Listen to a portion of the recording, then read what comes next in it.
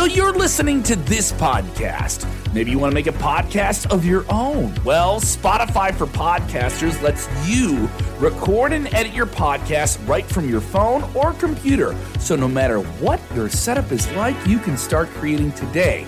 Then you can distribute your podcast direct to Spotify. Everywhere else podcasts are heard as well. Video podcasts are also available on Spotify. And if you want to take the conversations of your fans to the next level, you can even do Q&As and polls direct through that same feed. Spotify for Podcasters. Get it now.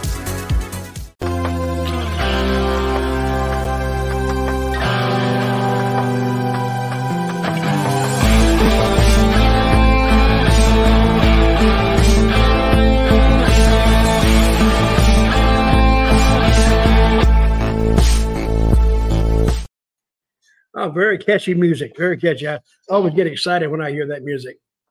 Oh, and we're big screen now. Look at that. Look at that. We are big screen. Look at that. The magic what of a technology. What a handsome bastard over here. Look at there. That's my mustache look, okay? Okay. Yeah, one of us is handsome. I don't see the other one. But Sid, how are you? Yes, I am good. I had a 1 week off. Dutch Mantell, he cheated on me and had a different co-host. You missed me? Yeah, I missed you too. Oh man, I missed you badly. So, and I kept saying all during the week. I kept talking to Rishi. I said, "Where's Sid? Is Sid going to be back?" He said, "Rest assured that Sid will be back if you just keep bothering." I'd hit him up every day. Like, hey, where are you? And what happened? And what happened to you? See, I'm concerned about your welfare too. That would really warm my heart if I thought that was true. That would really warm my heart if you were really that. Are you alleging that part of that may be a little fictitious? I think you're working me a little bit, just a little. Well, who doesn't? Who doesn't work people? Everybody works. Everybody else, girls work their boyfriends all the time, and the guys work the girls all the time. The bosses work their employees all the time. Same way with employees to the boss. Boss, where were you? Oh, sick. Hell, they're damn out at the bar getting drunk. That's where they were. Tell the truth. Where is truth anymore? Truth has just escaped the American scene. The world scene for that. Yeah, the truth is it's whatever you make it. Yeah, that is it. That is it. There you go. Drop some knowledge for you to start the show. But yes, we are here. We are back. Your regular Smack Talk host. Well, at least 2/3 of us. Shouts out to Rick Ucchino, who is not feeling too well. He's been through a lot this week. Hey. So send your loves, your support to Rick Ucchino at Rick Ucchino on all social media platforms. Send some love to Rick because he's had a tough week, so he's not here with us. So we're dedicating the show to Rick. Good. And what is wrong with Mr. Rick? Well, he sick. He may be sick of us. That's what he may be sick of. I mean, I believe he didn't do another show with me this week, so I don't know if you're on to something. Oh, okay. Maybe, so Rick, maybe. We're sending well wishes to you, and I hope you're back soon. Yes, because I miss Rick too. We hope Rick is back either next week or the week after. Maybe not next week because it is the holiday week. Happy Thanksgiving, early Thanksgiving to everyone. Since this is the last time we'll be seeing you before Thanksgiving, and of course, sound off in the live chat. We love to hear from all of you. We'll try to highlight some comments as we go along, especially if you send a super chat donation. But the simplest way you can help us out, drop the thumbs up on this video, share this video with all your wrestling fans, friends, family on all your favorite social media platforms, and subscribe to the Sportskeeda Wrestle Binge YouTube channel and get a University of Dutch hat. Stop it. Wait a minute. I'm not giving these away free. They're for profit. Profit of course. only. I didn't say. Hey, listen. I didn't no, say. You said you. Oh. I didn't want you. Well, I don't want them to steal your hat like they stole Nana's weed. Hey, I don't know if you saw that. There was a promo this week with Hangman Adam Page about who said he was going to beat Swerve Strickland's ass, beat his manager Prince Nana's ass, and then steal his weed. Steal his what? Steal his weed. Because he basically said that Nana is making a living off of Swerve's back and then going downstairs to the hotel parking lot and buying weed from a high school kid. Oh my God. Hey, that would almost match up with AEW doing the snort at the table on their pay-per-view. Will you stop? Will you stop? Well, that's what they did. I loved it, and I thought about I thought about this years ago. AEW, it was NWA. Oh yeah, it's NWA. but you're here to correct me. But did you see it? Did you see that? Yes, I did. I kind of liked it. It may have got him kicked off TV, but I kind of liked it anyway. So, but there's my University of Dutch hat for sale, by the way. There you go. And Dirty Dutch Mantell with 2 L's at gmail.com. Write me and I'll tell you how to get it. And we have Raju in the live chat here with us before we get into the SmackDown review or any news notes that we need to get into. We have Raju asking, hey, Dutch, heard you and Vince were on a call recently. Tell us the story. Okay. Can you keep anything silent in the wrestling business? No. And this is not Vince McMahon, which we got news about him too. This is not about Vince McMahon. This is about Vince Russo. And he was replying to a podcast that I do called Storytime with Dutch on YouTube. Go over there and please subscribe. 101,000 subscribers right now. It's not bad. So anyway, go over there. But he is replying to some comments I made, which are comments that I've heard. And he says they are not true. They are total lies. And for the sake of transparency, I said, Vince, you need to come on my podcast, Storytime with Dutch, and we'll get to the bottom of this. And you can issue your denials. But I think it'd be one of my best podcasts. And he's invited. I think he's coming on the week after Thanksgiving. So. Very soon. But very soon. Very, very good conversation with Vince. I like Vince. Vince likes me, I guess. But we will see. But I'm interested in seeing what he has to say. Should be interesting. What comments was he responding to?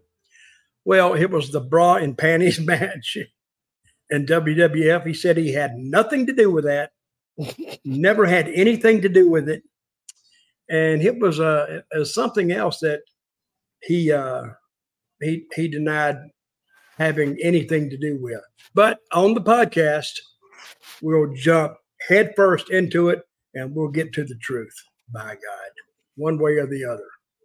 Did you see SmackDown? Did you see SmackDown tonight? Of course, that's our job. Oh, okay. What did you think about the show overall? What did you think about the show overall? No, the show was okay. I fought with my remote almost for the first hour to get it to work. I'm glad it taped, so I had to go back. Hey, the interview with I can't remember his name. What's his name from that? Escobar. Good interview. Yeah. A lot of noise piped in. Yes. But it was it was too much. But a lot of noise. But the interview and the follow through on that interview was very good. And I thought he was going to do something a little more physical to Zelina, but she left. But when she slapped him, that was good. And he left. And then here come Mr. Carlitos in there, and now we got an angle. Now we can, while Mr. Mysterio is, our Senor Mysterio is recuperating, now he can step right back into another angle. It flowed very nicely. Now they did a good job of that. Yeah, I thought that was kind of the highlight of the night, but not the main story of the show. So we'll start with that. Before we get into that, of course, once again, drop the thumbs up, sound off in the live chat, send those super chats, if you Yep. will, to send your support to what we do here. But the show kicked off with a video package recapping everything that went down with Damage Control last week, with Asuka joining the ranks. And we started off with an opening segment with Damage Control in the ring. The group soaked in a bunch of boos to start off, and then Bayley said they were just there to have a good time, and she welcomed everyone to SmackDown. Bayley called the crowd dumbs and called last week's developments one of the top 5 moments in WWE history. She says that they are playing chess while the other idiots are playing Candyland, and nobody was ready for Asuka. She laughed, but the rest of the group didn't laugh. So this was once again them kind of sowing the seeds of the group is not 100% with Bayley here, as Asuka then spoke in Japanese. So did Kairi Sane and Io Sky. They both What laughed. did they say? I don't know. We won't know until it's translated. We'll find out. But actually, that's pretty good because you put your own meaning to it. She said this. This is what she means. Yeah, I think that's make the audience work a little bit. Make them think instead of the writers doing everything. Make the audience, people watching it, make them work. I kind of like that anyway. Okay, continue. I'm listening.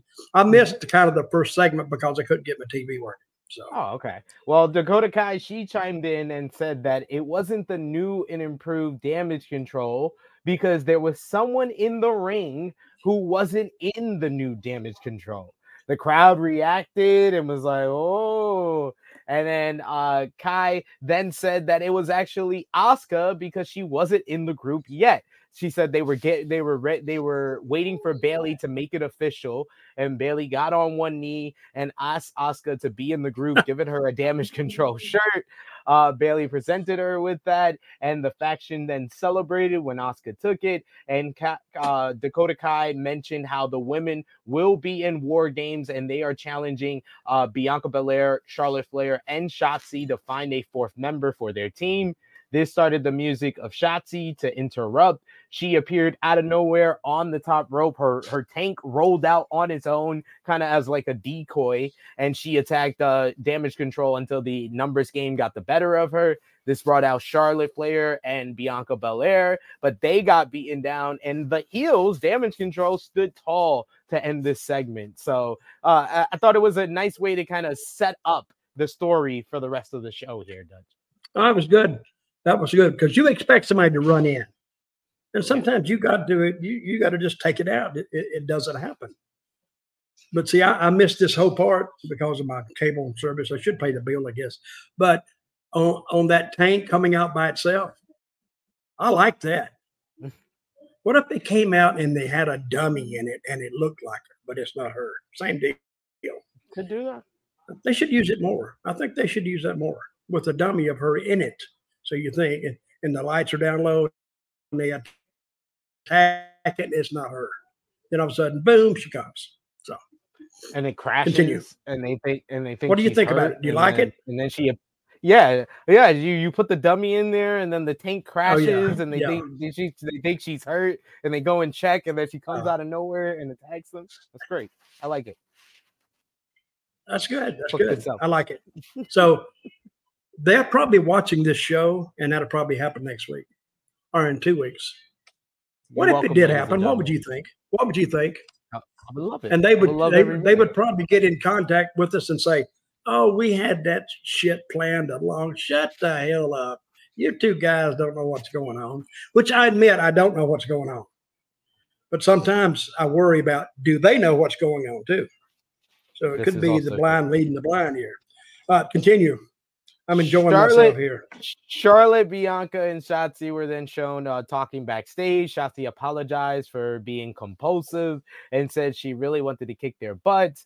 Bianca then turned to Charlotte and said that she thinks she knows someone who can help them, and she knows that she can make that call. Nick Aldis then walked into the frame and said he'll have to know who the 4th woman will be for the War Games match by the end of the night. And then Bianca said that she was going to recruit So then that led to a couple of segments throughout the show where we saw Bianca. First, she was talking to Michin. This was kind of like a non-audible segment where we just saw them talking and then we moved on. Then when we come back from commercial break, Damage Control is standing over and beating the hell out of Michin. So there goes that. She's out of the question here. Then we see later on in the night, after Selena Vega, the aforementioned segment with Santos Escobar, we see her in the back at the trainer's room with the LWO, and we see Bianca approach her and talk to her. We go to commercial, we come back for commercial, and Zelina Vega has been laid out by Damage Control. The break. End the break. I mean, that Damage Control, when they want to get you, they don't waste any time. Exactly. So, and make sure all the cameras are gone. That's good. That takes a certain amount of knowledge to do that. But Damage Control seems to have mastered it tonight. So, okay, continue. Doing good work here. They're doing good work here. We see Shotzi, Bianca, and Charlotte shown backstage later in the show with Bianca telling her, yeah, Charlotte, you need to go make that call. And Charlotte says she's going to make the call. Then we see right before the final segment, Belair asks Charlotte what was going on. And Charlotte said, I called her, but I don't know if she'll make it on time. And we go to the final commercial break. Out comes Charlotte, Bianca, and Shotzi, and Charlotte gets on the mic and she says that they could talk about the damage Control has done, that they were running out of time. They officially accepted their War Games challenge. Charlotte says if she knows a little something about betraying best friends, but if they're going to war, well, there's one person that she had to call on. This interrupt by Damage Control with Bayley walking out and saying the faction has took down everyone, so we know that you're bluffing. And she calls Charlotte an idiot and a loser who if she has, she doesn't have. No, she don't have any numbers in her phone book. We all know that because you're an idiot. I like that line. That was great. That was good. As the teams face off with Damage Control getting on the apron, this brings out none other than the man, Becky Lynch. She runs through the crowd and joins the baby faces. This leads to a huge brawl. We get Charlotte and Io attempting to do stereo moonsaults, but did not look good. Did not pan out as well as they thought it would. But a huge brawl kind of ends the show here. What did you think about all the developments to shape up the women's War Games for next Saturday? It was some good routines. It was good segments. Did it increase my interest in seeing it? No, because I hate women four ways. I just don't. I never got into it. Well, who was left? Yeah, that's not my. I mean, some people it appeals to some people. To me, not so much. Who was left standing? The two left out of the ring. It was Charlotte Flair and who's the other girl? And Io Sky. And then they started fighting, and then we went off the air. So, pretty good show overall. Well, hey, I liked the Road Dogg on commentary. Road Dogg on commentary. Did you like him? You could tell it was a very last minute decision. It felt like that from his commentary. You think so? Yeah, I think so. Well, who'd they have? They had Owens last week. Kevin Owens. Yeah, Kevin Owens last week. Okay, you think this will be a thing to have a different, commentator every week? That'd be a good deal. Yeah, I think they should do that while Corey's on paternity leave. That would be something interesting where they could kind of rotate, see who works, see who doesn't. So he's on paternity leave. Yeah. Apparently, there's a baby in the picture here that I don't know about. What happened? Him and Carmella had a baby. I didn't know that. Yeah. That's what they said last week. I don't listen look to up that. The baby's name. I don't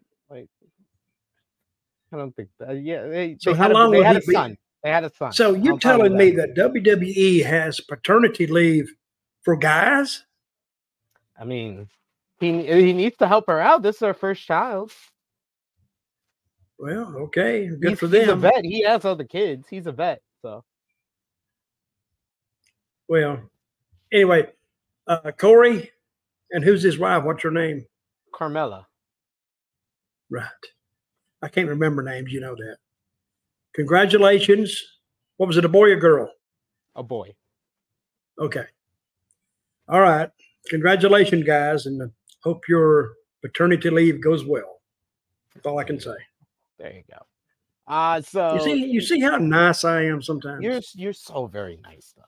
I appreciate you for being so nice. Dutch, couple of news notes I wanted to bring up here since we talked about the women's war games being set up and Becky Lynch making that move over to the SmackDown brand to be a part of this women's war games matchup. Over on the Monday Night Raw brand, they have the men's war games, which is going to have the Judgment Days, Finn Balor, Damian Priest, Dominic Mysterio, and JD McDonough versus Cody Rhodes, Jey Uso, Sami Zayn, and Seth Rollins. Well, that is what it is right now, because on Monday Night Raw this past week, the November 13th episode, Drew McIntyre officially turned heel after a few months of a slow burn heel turn. He turned heel, delivered a Claymore to Jey Uso, helped the Judgment Day retain the undisputed WWE Tag Team Championships, and then shook the hand of Rhea Ripley, seemingly joining the side of the Judgment Day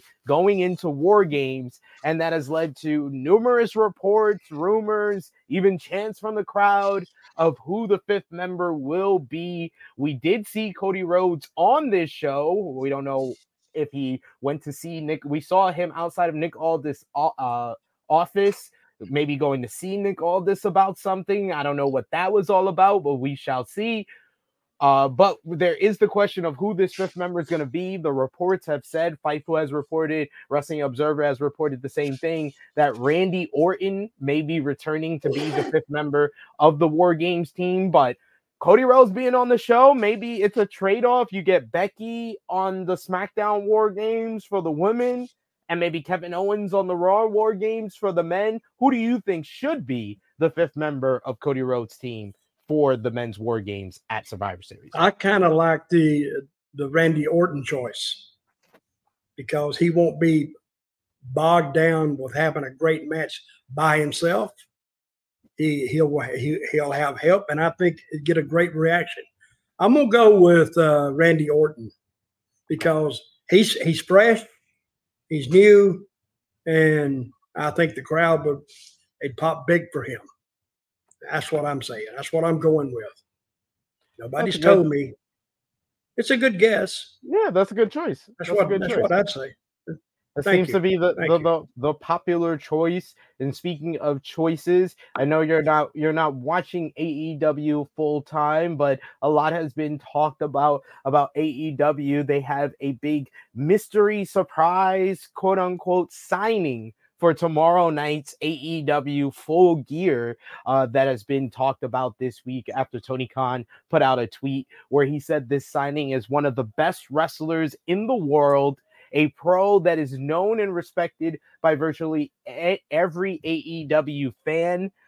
This has led to, a lot of people speculating and thinking that it was Mercedes Moné until Fightful Select put out a report saying that people within the company said that it's not Mercedes Moné. And then that led to earlier today, Andrew Zarian of the Matman podcast reporting saying that Will Ospreay is the name that has been said to be the popular choice to be this surprise signing for tomorrow night's AEW Full Gear, which would be a big deal and be very interesting because WWE has been reported, has interest in Will Ospreay. He was going to be seen as one of the big free agents for the big 2024, where pretty much everyone's going to become a free agent at some point. But he's apparently, if he is the signing, he would be let out of his New Japan contract early. And PW Insider reports that New Japan has allowed Will Ospreay to negotiate with other companies and start negotiations now. So what do you think? Do you think it's going to be Will Ospreay? And do you think that is a worthy enough signing with the fact that WWE was going to go after him? Well, I don't think every wrestling fan knows who Will Ospreay is. I mean, if you follow social media, you might know him, and that's the only way I know him. And I've seen a few matches that he's had, but his history beyond what I've seen in the last 6 months, I don't know about. So I don't. He may have the respect of every fan when they see him in the ring, but I don't think that's big enough for the announcement that Tony made. Now Tony is known for sometimes over promoting what he delivers. The only thing that he really has delivered on that I can remember in the last year is the Ric Flair, the big guest he was going to have with Sting. That delivered, but I don't think this will deliver. It may deliver a rating, but I think the people are going to be let down because I don't think most of the wrestling fans don't know who he is. Now, most of the fans listen to this; they may know who he is, but do we have a choice? Didn't you list an alternate somewhere? I can't remember. Well, Mercedes Moné was a popular choice. Now that would be a good one. Yeah. More people know her than know Will Ospreay. Yes, I agree. See, I think Tony, and I'm not trying to knock Tony. Tony depends on too much of people knowing Japanese wrestling. Well, he didn't say he didn't. Well, the fact is that the tweet said virtually every AEW fan knows him. I think that you're confusing AEW fan with wrestling fan, and I think that yes, every AEW fan knows who Will Ospreay is. How do you know that? Are you just saying that because he was on AEW's biggest show of all time, All In. He was the hometown guy in London at Wembley Stadium, beat Chris Jericho, the first ever champion. He beat Kenny Omega at Forbidden Door. He's been featured on the product for the last 2 years. Oh, okay. Well, since you put it that way, I guess they might know who he is. But they probably know who he is a lot more than I do. Because I'm still in the dark about Will Ospreay. So we will see. You're saying Will Ospreay, right? See, I'm always pitching good ideas for Sportskeeda management. We saw Raju was in the chat earlier. I don't know if he's still watching, but maybe somebody will listen to this and watch it. I am pitching me and Dutch Mantell watching Will Ospreay matches for a video. A watch. Hey, that would be good. I make them watch Will Ospreay matches. I got the setup for it too. There's a chair here, a recliner. You never see our faces. And there's another recliner, and you're in that one. And they're shooting between us a Will Ospreay match. And you're saying, see, that's Will Ospreay. I said, so what? I still don't know him. But he's been here, and he's been there. And I said, I don't give a crap. And then all of a sudden, it just goes right into the screen. But we have to come back the next week and finish that. See, it's how you get an angle over. You just keep going back to it. We've done nothing, but yet the people would say, "What the hell was that?" So I think they would watch back. One more topic before we get into the rest of the show that kind of relates to this with, like I said, WWE had interest in Will Ospreay. They apparently probably were one of the companies they were negotiating with that New Japan allowed them to negotiate with.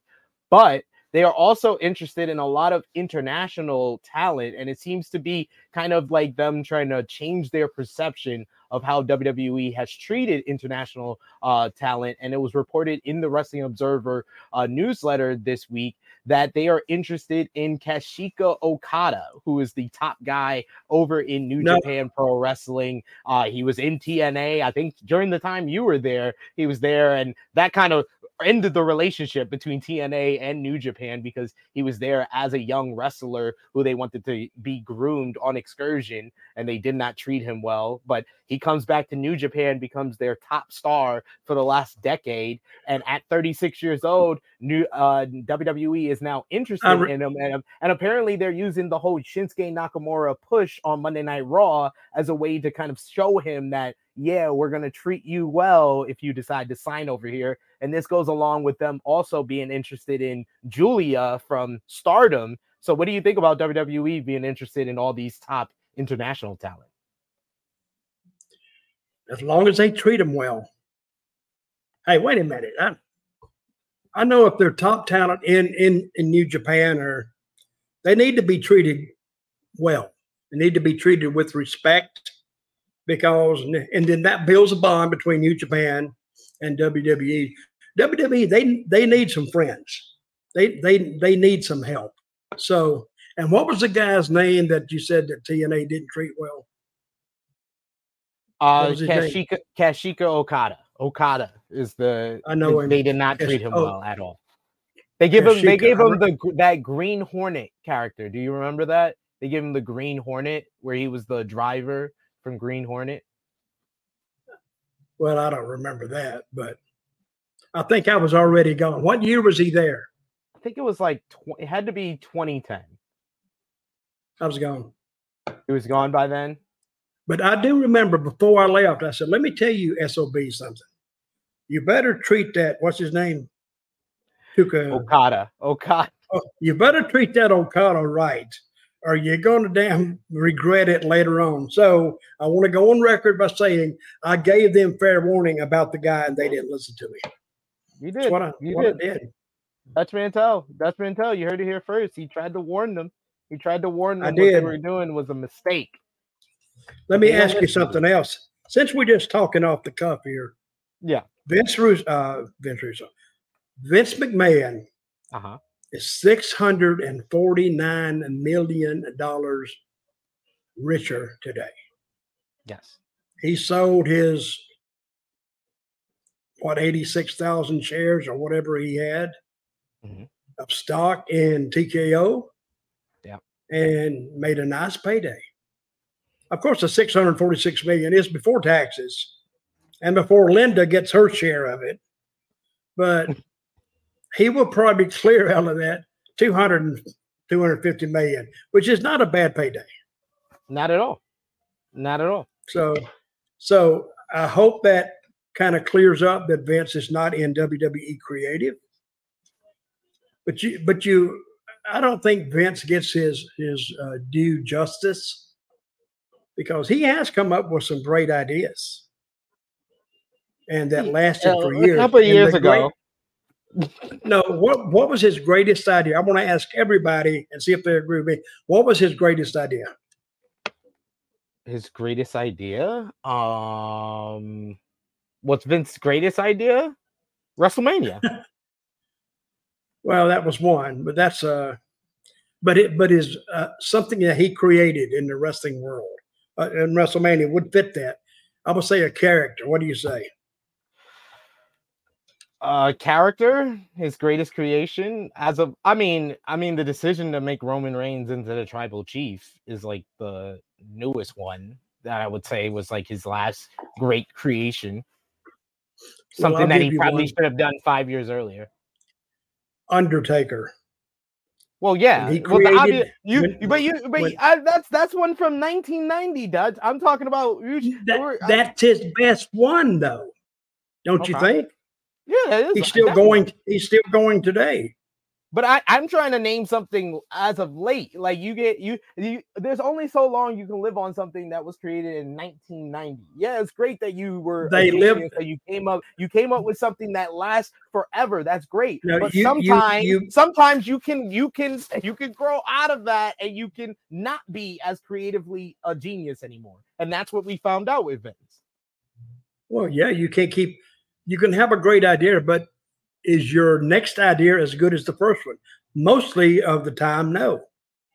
So I'm going to say, and you missed my whole question. That was his greatest idea. And they can live on it still. They could still book him today, and he would still draw, because he's an institution. That's what I was saying. Of course, you had a good point. Yeah, that was years ago, but he's still over today. Correct? Yeah. Oh, you're just shaking your head now. Yeah, whatever. No. Okay, continue. No, it was one of his greatest creations. I get what you're trying to say, but what I'm trying to say is that was in 1990. That's now 30 years ago. Yeah, exactly. The 30-year run. Like I said, as of late, the only thing that I could say that he did well was allowing Roman Reigns to become the tribal chief. Okay. That's good. But Undertaker, if you want to compare him, Undertaker kind of took off from the beginning because he was so different. It took Roman Reigns a couple of years to get over in that role. Yeah. Because tribal chief, it took a couple of months. It took Yeah, but he Roman was Reigns already overall, a couple of years. he was already into it, so the tribal chief is fine. But it's over now, so that's why I think they're not going to make any knee-jerk decisions about Roman because they remember all the time it took to get him to where they got him. They don't want to knock his legs up under him right now. All right, continue. Let me knock something else. He's like, let me knock something else. Well, so you know what it looked like. This was the Green Hornet character on the left there for Okada, and then that's Okada on the right. What he became. Oh yeah, that'd kill him. That's pretty good killing it right now. Well, but I can say truthfully, I didn't have anything to do with it. Well. I'm pleading nolo contendere, whatever that means. I tried to blame you, but it's okay. Well, first they would blame me. Opening matchup on SmackDown tonight was the Street Profits going up against Pretty Deadly and the Brawling Brutes in a triple threat match to determine the number one contender for the WWE Undisputed Tag Team Championships. I thought this was a really fun match. A lot of these teams, haven't been, given a lot of time in matches, except for like Pretty Deadly and the Brawling Brutes with their last matchup. But this match, you got, everybody was highlighted. All 6 guys worked together very well, and the result was somewhat of a surprise with somewhat of miscommunication between one of the teams as Butch went for the bro kick. Ridge Holland was accidentally hit with it, and then they took out Butch Pretty Deadly, but Street Profits took out Pretty Deadly, and then they hit the Revelation on Ridge Holland to win this matchup. Went just over 11 minutes in this one. After the matchup, you get Bobby Lashley coming out to celebrate with them, and now the Street Profits will move on to versus the Judgment Day's Finn Balor and Damian Priest for the undisputed WWE Tag Team Championships on next Friday SmackDown from Chicago, Illinois. We also saw Bobby Lashley talking to B-Fab backstage during this matchup, sowing the seeds for her potentially joining this group as well. But a big win that was much needed for the Street Profits after joining up with Bobby Lashley here. So what did you think about the match and Street Profits moving on to versus Judgment Day next week? Well, the match was like regular WWE style. It was good. The right team went over because they need to get those Street Profits moving. But it didn't hurt anybody. I don't think it hurt anybody. I don't think it hurt the Brawling Brutes any because I think the people kind of knew the finish going in, what's going to happen. But nothing like explosive happened in it, and it ended up the way I thought it would. And I think most people that's watched wrestling for a while figured the same thing. So do you think we're leading to the Brawling Brutes splitting up and maybe Butch going out on his own and becoming Pete Dunne again? Possibly. Like a lot of fans want? They could do it that way because they give us the cornerstone of how it started. And they beat, but who did they beat? They pinned Holland. They pinned Holland for the win. Okay, so he ate the pin. So yeah. Now they can go back and look at it, and that would be and they could drag that out past this pay-per-view coming up, and then on the other side of it, they could do an angle. You say a lot of fans want Butch to turn babyface. They want him to go back to being Pete Dunne at least. Yeah. Yeah. Well, he can do that too, because he was that before. So, and I think if he did it, it please a certain portion of that audience, because the fans are the ones. They decide everything, and I think if they realize that the fans want Pete Dunne back, they'll go back to it. So, but we'll see. That's why we watch wrestling, because we don't know what's going to happen. Do you get I mean, this is something that I've been picking up on for the last couple of months, but I don't know if you've picked up I don't know what I'm talking about. No, that Triple H loves factions having dissension, because it seems like every faction or tag team has dissension. Yep, but it gives you somewhere to go. I understand that, but I would like one of these teams or factions to get along. just to be different from everybody having dissension. Wait a minute. Okay. Is that what you want? I just want one. I'm Just calling give me Triple one H right now, and I'm telling him. gets along. I'm saying, hey, Paul, listen.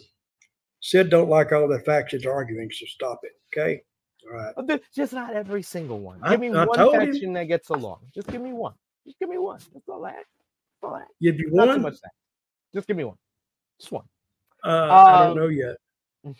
We get a video featuring SmackDown GM Nick Aldis and Dragon Lee. Aldis told Lee that he would be facing Axiom from NXT on the show, saying that he wants to showcase him. So he's brought him over from NXT. We get a video introducing Axiom to the crowd. And then we get this matchup. And holy hell, this was like a dynamite matchup with like the Lucha Bros. Match of the year for TV. Don't you think that what they did? No, I mean, I got to watch it. I thought it was a great match. That's what I'm saying. It was a great match. All the things they did were so crisp and so good. And I'm usually not a real big fan of, the Lucha Libre style, but these guys, they turned it on tonight. I kind of got to argue with that, Dutch, because even when we were watching Rampage, even when we were watching Rampage, you love the Lucha Bros. You love the Young Bucks. Like, you enjoy. I think that you have slowly but surely, from watching this generation of wrestling, this style of wrestling seems to pop you and you enjoy the most. Like, anytime you praise a match the most, it's usually these matches, ironically. But look at what they did. I mean, they did moves I've never seen. I mean, and if you wanted me, when I was wrestling, to do one of those moves, I'd say, get the F out of here. I ain't doing that shit, because I could get hurt, But good match, and you didn't really have a good guy, bad guy in this. It was just a wrestling match. And either one of them, I mean, the people watched it not really pulling for one guy or the other. And the right guy won, of course, but really that was a masterpiece. And they could have put that match together, I bet, in 20 minutes. Because they've worked like that for years and years and years, and once you do that, you know what to do. They need to keep doing this with Dragon Lee. Dragon Lee is basically bringing back like the old like WCW Nitro Cruiserweight bangers that they used to give us in like the middle of the show. He's done it twice with Cedric Alexander. This was better than both of those Cedric matches here. Oh, yeah. We get just like, it's just fast-paced action, some high flying. You get Lee with a big missile drop kick as Axiom was on the mat in a corner before the commercial break. Then we come back Axiom. And how many super kicks did you see? Oh, there was a bunch of super kicks, and there was some bad, some mean super kicks. Like Dragon Lee, basically like was looking like a backdrop in the corner, hits him with a super kick to the head while he was upside down. Then he follows up that with a double stomp as Axiom was hanging in the tree of woe. That was fantastic. We get Axiom. He hits a big springboard moonsault. Wait a minute, listen. One thing I saw, he put him in the corner and he stood up on his head and waited. Yeah, that's the super kick. When he rebounded him up and put him back upside down and super kicked him in the face. I was like, oh. I mean, and I'm nitpicking here, but I'm saying, wait a minute. It looked like he kind of waited for that kick, but it is what it is. But a good match, very good match. We get Lee lifts up Axiom for a power bomb. Axiom reverses that into a destroyer for a near fall. We get Lee kicks Axiom in the head. He goes to the top. Axiom cuts him off. We get a big Spanish fly from Axiom for a near fall. At that point, the crowd is chanting, "This is awesome." And then Lee finally drops him on his head. Only gets a near fall on that. He hits a big running knee, and then what Road Dogg coined the Operation Dragon gets the win, which is the Destino for us New Japan fans of Tetsuya Naito. The Destino gets the win. This was absolutely spectacular. I thought this was, definitely Dragon Lee's best match since coming to SmackDown. Yeah, it was a good match. So I want to see how he does when they actually put him in an angle. With I the guy who really would doesn't not do mind them calling up Axiom and this being a tag team. maybe. I wouldn't mind them in the tag team division. I think they would be great in the tag team So division. you wouldn't mind it? By God, if you're putting your okay on it, I'm okay with it too. Wait a minute. There you go. Another Triple one. H. Another one you write down for Triple H. Another Bring one. up Axiom right away. Yeah. Axiom was great tonight. He was great tonight. Yeah, he was good. A super chat donation. We got a super chat donation from Cliffside. Thank you so much for your support. You can do the same, hitting that money sign. How much was that donation? How much was that donation? It was $2. $2 donation. There you go. Cliffside. Come on, man. You can do better than that. Damn, please. Thank you, Cliffside. He says, do the quality of wrestling shows go down in December? Usually they do. That's usually kind of like a dead time traditionally in wrestling, but there's certain promotions that still deliver big stuff. Like Ring of Honor's always had Final Battle in December. WCW used to have Starrcade. Yes, yeah, ECW used to have shows in December. So I think it's more of like this generation, like the last decade or two, that the quality has gone down in December. What do you think? And I'll tell you what I think. Go ahead. Tell them. Well, okay. December, Christmas, Thanksgiving's just passed. December, Christmas is coming. And the people really have spent a lot of money on Christmas, and they don't have the money to actually go to the shows or take the pay-per-views. So what they do on TV, they just do maintenance. And they don't shoot any big angles or anything. They can. I mean, they can do what they want to do. But I think January is they rearrange everything and get started new after January 1st. Makes sense, right? Yeah, kind of makes sense there. And a lot of people, like when I book a couple places. If Christmas come up, I take December off. I'd book it, but whatever. I'll worry about it in January. And it works. Then we had the aforementioned Santos Escobar segment. Santos Escobar comes out to explain his actions from last week. He's got a nice white suit with a red shirt, and the crowd is booing him, saying he sucks. And he said he comes out and you think any of that noise was pumped in? Yeah. Oh yeah. They need to turn it down a touch because that was obvious, but it's a little heavy-handed. And it's the same thing with Dom. Dom, who doesn't need it. They do it for Dom, who doesn't need it. Like, it's ridiculous. We got Escobar, who says that the old saying is true, to never meet your heroes. He says that's the true. Crowd. He said he notes that how Rey Mysterio was his hero as the rest of the LWO was watching on from backstage. Escobar says that Rey made him feel at home, but after last week, Escobar said he realized Dominic was right. Escobar says that he deserved to be the United States champion, but instead Rey did. He said he wanted to rebuild the LWO, but Rey took it over and brought in Carlito. Escobar then spoke in Spanish to Carlito, and then he said they were supposed to be a familia, and said that Rey sided with an outsider like Carlito instead of Escobar.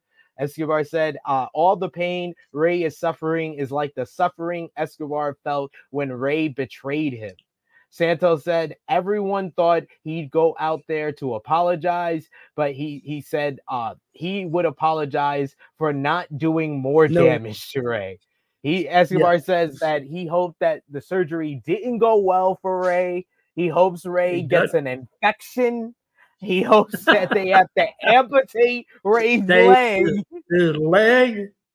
Oh, yeah. And then as he's talking, Selena Vega walks out to no music and confronts Escobar. She puts on another great performance. After last week, she stole the show with her performance after reacting to Escobar turning. She comes out and she says that the only person she hates more than Escobar is herself for ever trusting him, and then slaps the hell out of him. Santos grins, and then as she's walking to the back, visibly crying, Cruz del Toro and Joaquin Wild walk out. Escobar says that he made Wild and Del Toro. He calls Del Toro Raul, his own name, Raul Mendoza. So a little messed up there. The two walk to the ring, and Santos sticks out his fist, and he says they need to be the family again. And he says the two yell at Escobar, saying that what he did is uncalled for. And then he tells them to leave. They are dead weight anyway. Santos then attacks them from behind, and he says that he made them and he can destroy them. But before he can continue the attack, Carlito comes out to make the save, and Santos escapes through the crowd. And then it's made for official for Survivor Series next Saturday. Santos Escobar versus Carlito in a grudge match. Dutch, what did you think about this segment, Santos' performance, and the matchup made for Survivor Series? Well, I liked it because I'm used to promos in Spanish because I've listened to so many of them. Very well delivered. And he told the story half in English, half in Spanish. Everybody understood it anyway. And then I like when he got to the part about Ray, you lay it in your hospital bed. I hope you don't get better. I hope you get an infection. And it was funny to me. Then she comes out, and then she slaps him. And I was surprised that he didn't do anything to her, snatch her. But he didn't. It was better the way they did it. And she walks out past the guys. They come in. Then he does his deal. And then Carlitos enters. Very well executed and not overdone. So now we'll see what they do at the pay-per-view. We shall see. We shall see what goes down. I think it's been well for the first 2 weeks that they've done this. I understand the nature of everything. It's definitely a rush process because they didn't know that Ray injury would worsen the way that it did. That forced him to get surgery. But I think they've done well with these first 2 weeks of this. They've adjusted well then. Yeah. They've adjusted really well. Okay. Next, we had Grayson Waller versus Cameron Grimes. Nothing much to this one here. Our streak of good TV throughout the show ended here as Grayson Waller gets the win. 2 minutes, 42 seconds. He gets the win with his rolling cutter finisher here. Any thoughts? Yeah, Austin Theory okay. was on commentary. Yeah, it's okay. And Grayson Waller, the Grimes, when he came out there was not a person in that crowd that thought he was going to win. They know what he's there for. And they delivered, and it ended up the way everybody thought it would end up. And yeah. And that's maintenance. They just did maintenance on the team of Waller and Grayson Waller. What's the other guy's name? Austin Theory. Oh yeah. Next, he sent his picture when I was in TNA. He sent his resume to TNA. I was going to book him, but I think he got booked somewhere else because I looked at him. I said, "This kid's got something. He has what they call the it factor, and I think he's got it. And we'll see how far he goes in WWE. But those guys can produce." We shall see. Next up, we had Solo Sikoa making his return to SmackDown, and Paul Heyman with a prototypical vintage Paul Heyman promo. He comes out and he says there was going to be an acknowledgement of Solo Sikoa. Jimmy Uso was also in the ring. Heyman fired up and introduced the 16-time world champion, the greatest of all time, John Cena, and finished it by saying, "Will not be here tonight." He's not here tonight. Heyman says Cena will never appear in a WWE ring ever again, and it's all thanks to Solo.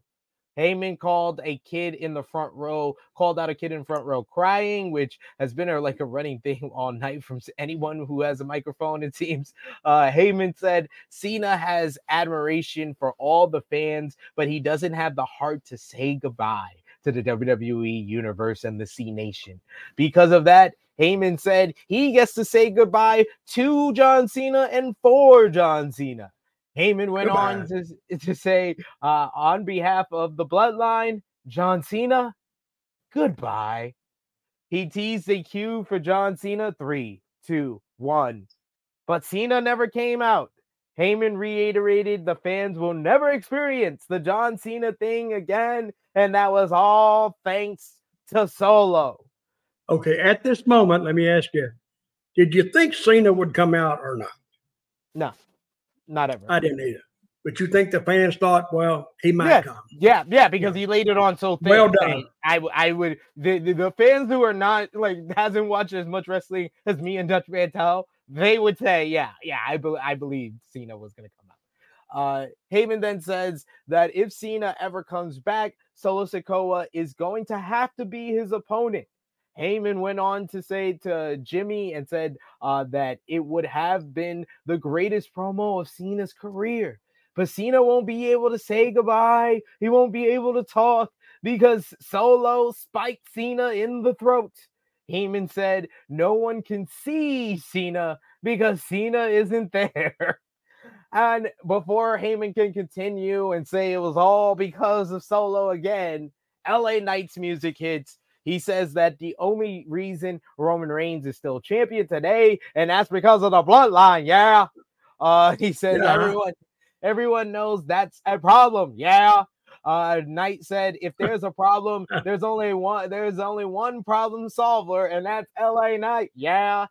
Knight said the bloodline will cease to exist because Knight will make that happen. He says that everyone will fall until it's just Knight and Roman, and he's going to take them out one by one. He says the first stop on that path is Jimmy Uso, and he calls Heyman MC Boss Hog, and he raps what? Boss Hog? Boss Hog. And then he raps a little and says that Jimmy Uso, he's had enough of the drama. He's going to hit him with the BFT, blunt force trauma. Yeah. Mm-hmm. And then he says that LA Knight is going to beat him tonight. And that led into our matchup between LA Knight and Jimmy Uso. Jimmy Uso took a little bit of the heat after Solo had the advantage. After LA Knight had the advantage early on after Solo Sikoa and Paul Heyman got a phone call from Roman Reigns and went to the back.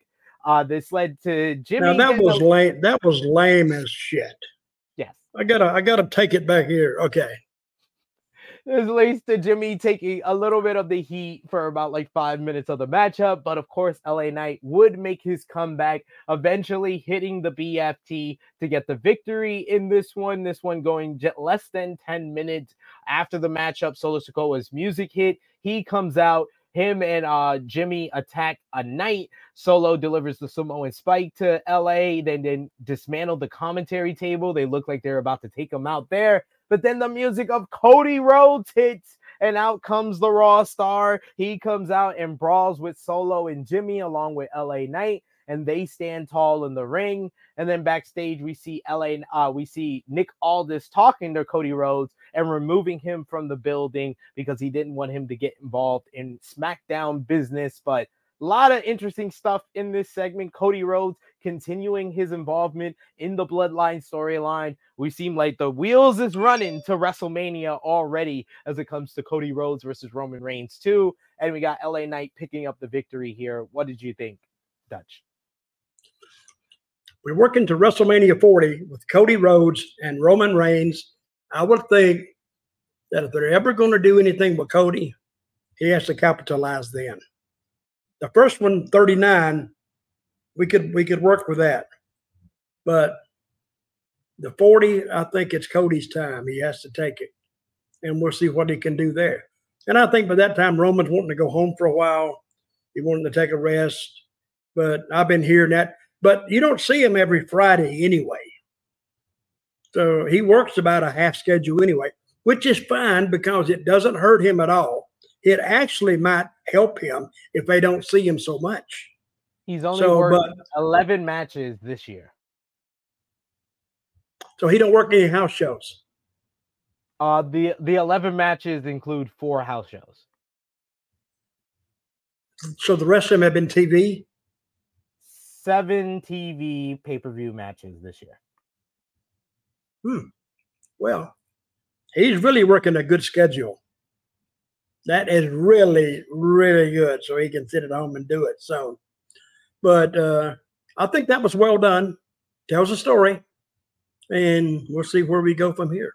again, I say that's why everybody watches, because the whole thrust of any kind of angle or the whole show, the whole company can be thrown into limbo off one TV, one greatly produced TV. So all your angles can change overnight. So that's why we watch it. Indeed, you are correct. That is why we watch it. But that is all that went down on SmackDown this week. Dutch Mantell, please let the people know. We had the girls.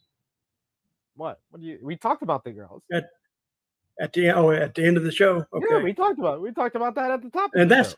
Hey, I'm sorry, but you were going in line. See, you went to the end first. You didn't tell me that, and I forgot about it. I did. I covered everything involving the main story with Damage Control. Riju, don't believe anything he says. He's lying like hell. I did that perfectly. Okay, go ahead. At an hour, we're perfect on the dot, Dudge. Let the people know where they can follow you on social media and your great YouTube channel with your podcast. 101,000 subscribers. 100. Now that surprised the hell out of me. 101,000 subscribers as of today. And you can find me Storytime with Dutch on the YouTube channel. And we do when do we do the where do they see this? Sportskeeda Wrestle Binge. I cannot get that straight in my head. But you can see me there. Or if you want to talk to me, or if you want to say anything bad about Sid, and I'll write you right back and agree with it. Dirty Dutch Mantell with 2 L's at gmail.com. And also the University of Dutch Caps now on sale. So you can contact me there and I'll tell you how to get those too. Plus I have 2 books. I usually have them here, but they're for sale too. So just keep subscribing, keep listening, and wait, I'm confused. What happened to Rick? Why is he sick? He got a cold or something. I don't know. He lost his voice, and then he got into an accident. But he did get into an accident. Yeah, that's why. We hope he's feeling better. We hope that he is back with us next week. And where can they find you, Sid? They can find me on the Twitter machine at TrueHeelSP3. That is TRU, no E. That is where you can also find the True Heel Heat YouTube channel over on YouTube. We're not as big as Dutch, but we're at 10,000 subscribers over there. Go over and subscribe. Coming. And yes, we are going live tomorrow for the True Heel Heat flagship podcast at 11:05 a.m. Eastern Time. Myself, Miss Chrissy Love, and the Real Classic will be joining us to talk all things AEW ahead of AEW Full Gear, but we also talk WWE, Impact Wrestling, ROH, New Japan Pro Wrestling, plus much, much more. So join us over there, the True Heel Heat flagship podcast. But until next Friday, for Dutch Mantell, for Rick Ucchino, I am SP3, and that has been Smack Talk.